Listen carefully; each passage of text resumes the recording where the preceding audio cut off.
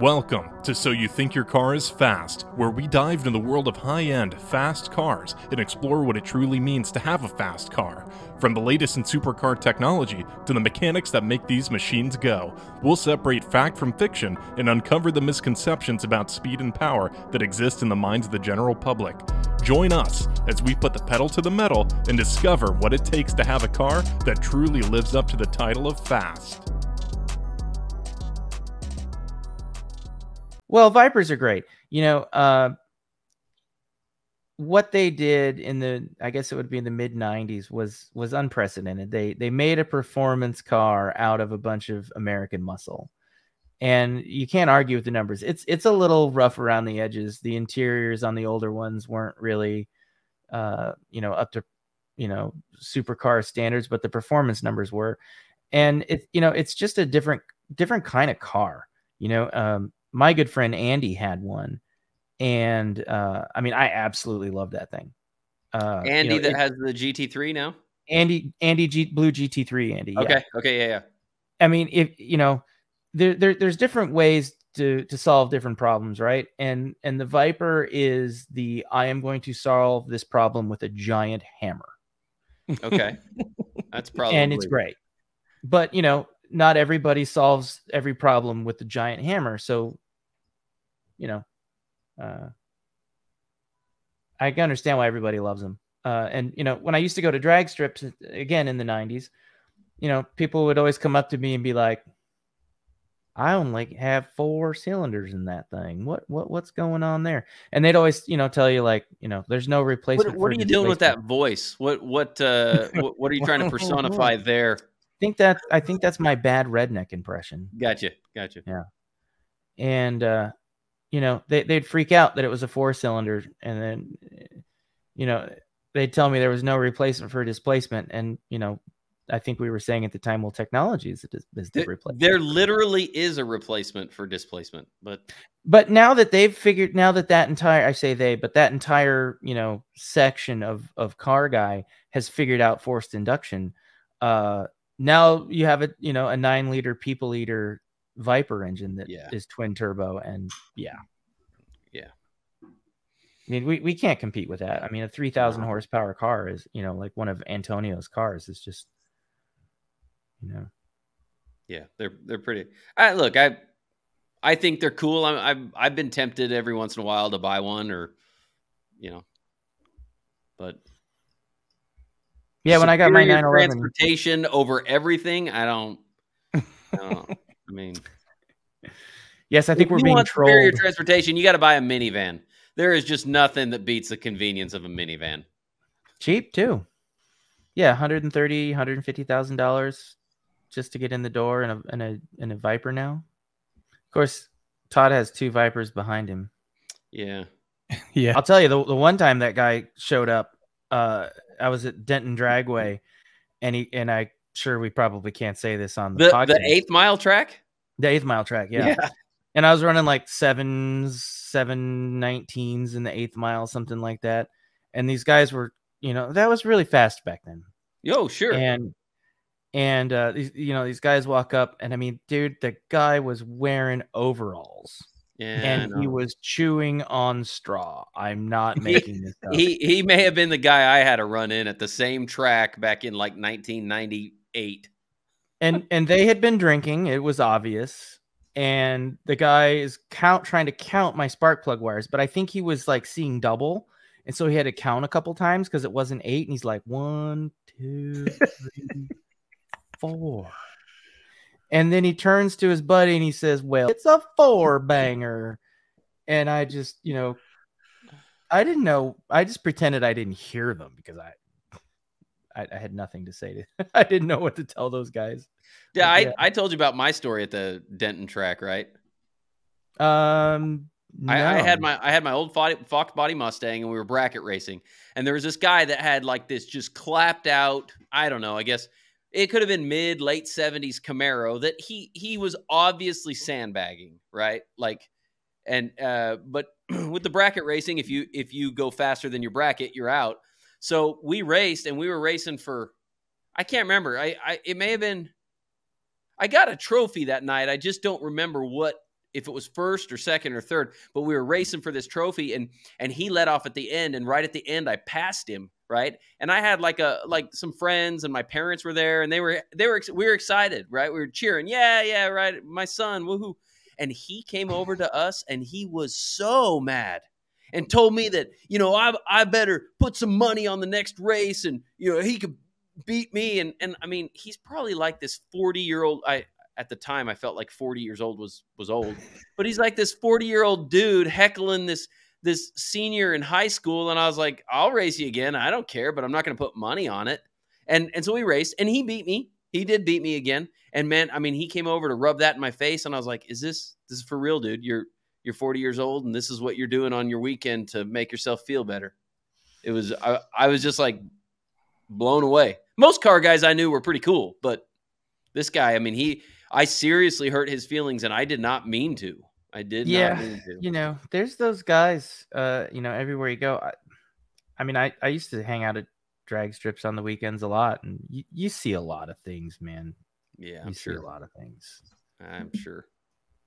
It's a nice track. So right now, as of now, I have no update on my turbos. I don't know where they're going to come from at this point. Have you made any progress since we talked about it the other day? Yeah, I got some pricing from Vivid Racing. I got pricing from Force Performance. Garrett wants to give me one. Garrett only has one, though, right? Yeah. They only have one in their sponsor program. Right. Did you call AMS? No, I did not. But listen, Wayne told me to wait. I don't know if I told you guys this. No. But he said that because I called him. I said, hey, should I get the 1.21, exhaust on these new turbos, because I don't want to be super laggy. And he's like, you know what? We're doing a GTR right now at Horsepower Lounge that has a 3.8, and he can't push enough air on the 121s. I'm like, oh, I'm only a 4-liter, so you think I'm going to have that kind of problem too? He's like, just wait, because we're going to go down to a 1.0 AR on these turbos and give it a dyno run and see what happens. So he wants me to wait till next week to see kind of this back-to-back test that he's doing on the GTR. So, and this GTR is not a big power car. He makes like 1,400, 1,1400. So, and that's all they want to make small potatoes on these turbos. They're the G35 1050. So, I'm going to wait to see which AR to actually get. And, it'll likely be either the 82 or the 100. I don't know. So do you have an 82 option? Yeah. Yes. I think it was in the 63. Okay. I was thinking you were just deciding between the 1.0 and the 1.2. And I was like, just get the 1.0 then, if he's already struggling with the 1.2. Yeah. Well, the thing is that turbine wheel will flow more than the turbine wheel that Todd has now, right? Yeah. And Todd's on the 0.8, whatever it is, 0.8x turbine housing now. 82. So if it's going, it's going to make what, like 50 horsepower, 75 horsepower more per side is what we think. Yeah, I would say conservatively. Right. So, I'd almost say put the 82s on it, but I don't know that you have exhaust back pressure on the car right now, do you? EMAP? No. So we don't know what the back pressure is now, but yeah. I mean, if the 1.0s work okay, like I know from looking at your dyno sheets, your car makes like peak torque right around 5,500 as it sits. Mm-hmm. Which is great because your power band is like 5,500 to 8,500, 8,800. Mm-hmm.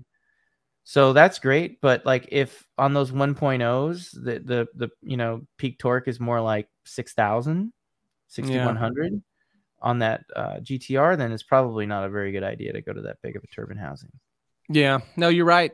You're right. I can't afford 500-600 RPM loss.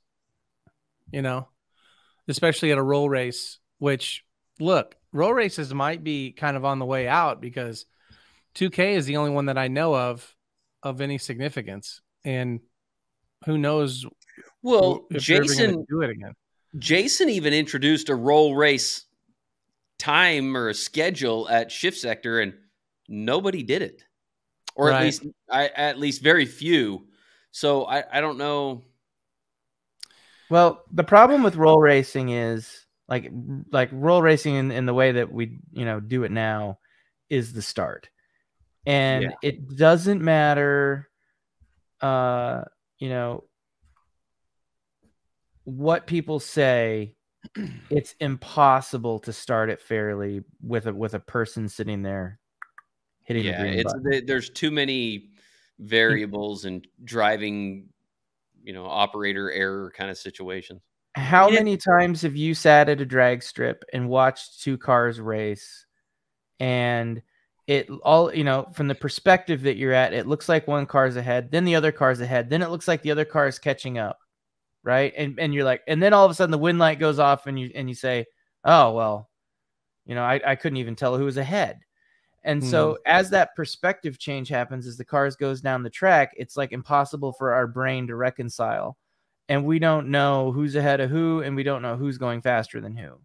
And so the same thing happens to the starter. And what he tries to do is sit right at the point where he wants to start the race. But one of the features and also one of the bugs of a roll race is that there's a starting zone.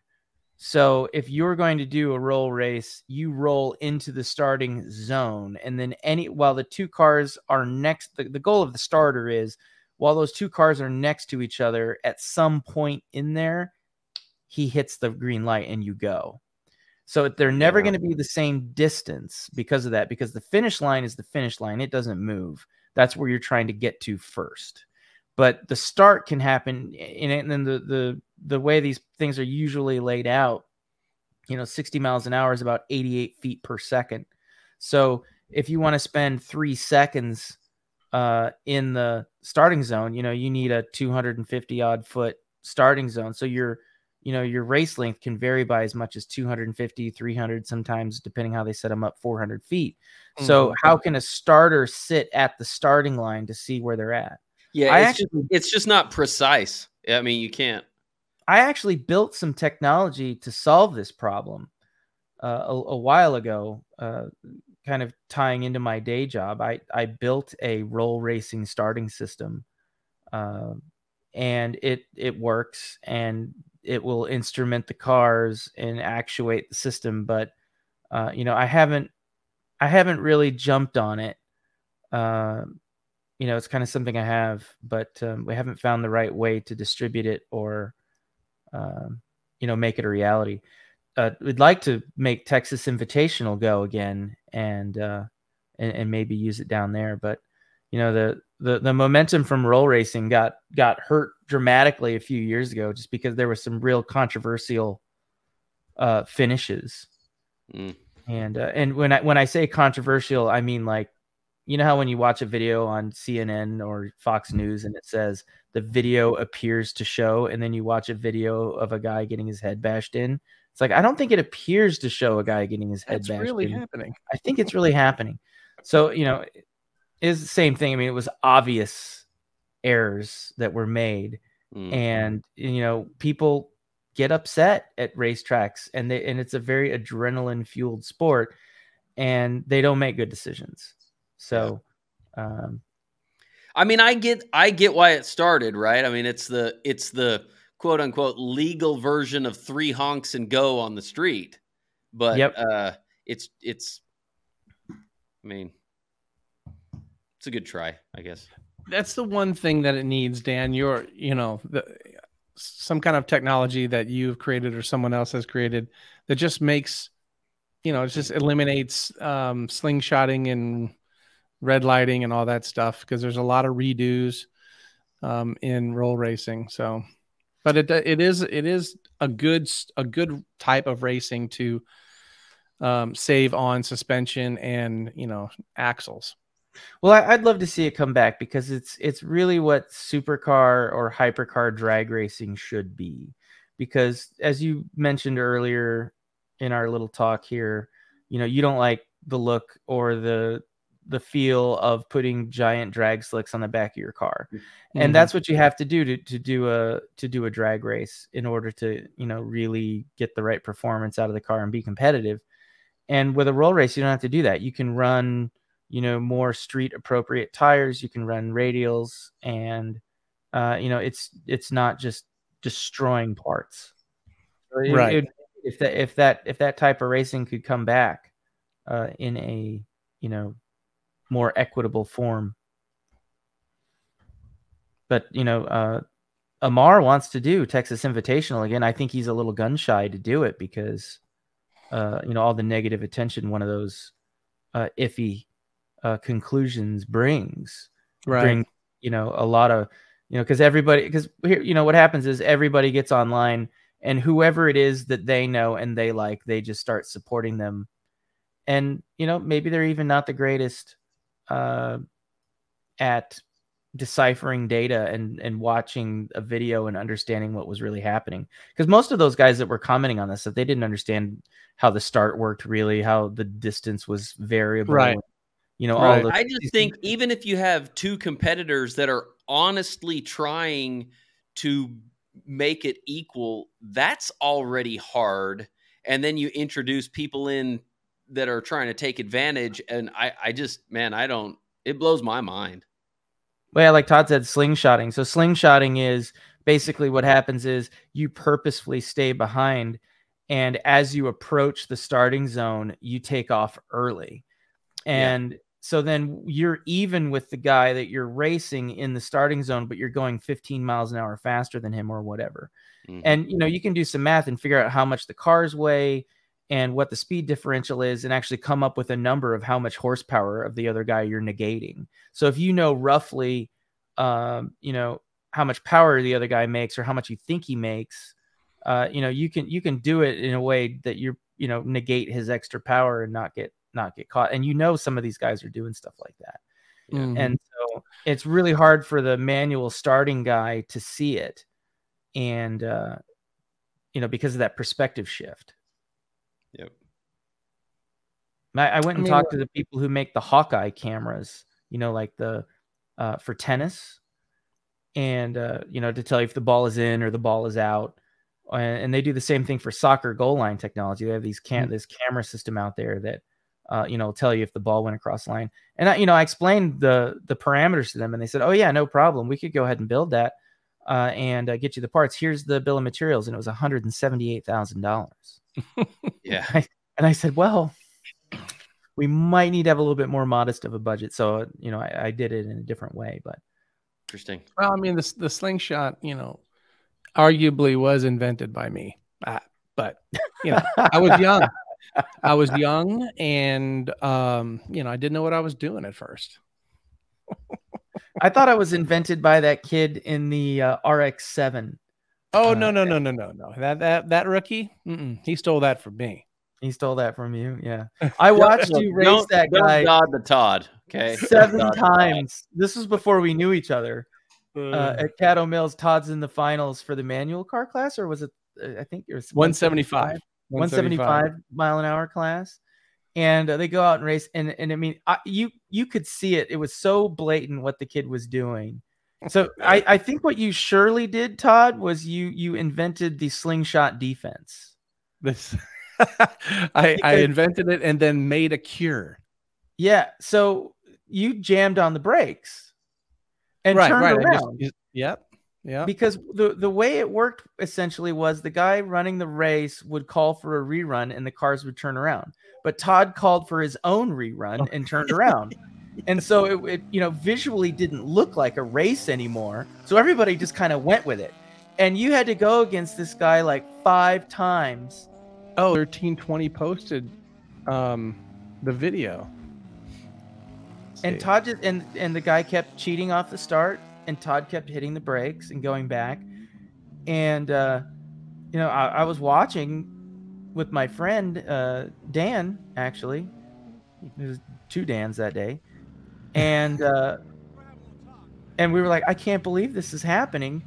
And like Todd's just hitting the brakes. They're not telling him, like I could see they weren't telling you to hit the brakes. You were just like, no, this is bull. And turning around, and I was like, that's genius. It's old Yep, silver car, 996. I don't know if you remember this, but I came up to you afterwards and told you good job for kicking that guy's ass. How long ago was that? 2016, 15. Yeah, I don't know. 7 years ago. Good times. Guess what I'm doing this weekend? The track? I'm learning how to turn on a real racetrack. Left and right? Well, I mean, I assume left and right, and got to use my brakes too. Yeah, it's Eagles Canyon Raceway, so it's the never lift philosophy. I can't take that advice for this weekend. No, you're gonna have to. Yeah. And I'm going with my son and my dad are both in their cars, so we'll see how it goes. So so you're going to be in the GT3. Yep. Your son will be in the Mustang. Yep. And your dad will be in the. It's a G80 M3 competition, all-wheel drive. Ooh, cool. He cool. I mean, he's done several of the BMW events, not in his car though, with their car, and that's his biggest worry. Is he's like, I can't drive as hard as I normally do. He goes, last time I went off the track a bunch of times and I didn't care. This is my car now, and I'm like, yeah, you're gonna have to tone it down a little bit. Yeah, really. We'll see. It's gonna be funny because I'm gonna show up in this GT3 with a roll bar and a nice carbon fiber helmet and shoes and gloves, and I'm gonna be an idiot. I'm gonna be such a poser because I've never done. Well, I tell you what, Taylor, seriously, get as much video, because I mean that would make a decent podcast segment, So yes, we try to turn. Yeah, get some good video. I don't know. Come on. I mean, it's an introductory course, so the racing's going to be pretty tame, I'm sure. Gotcha. And I don't know if I have video equipment.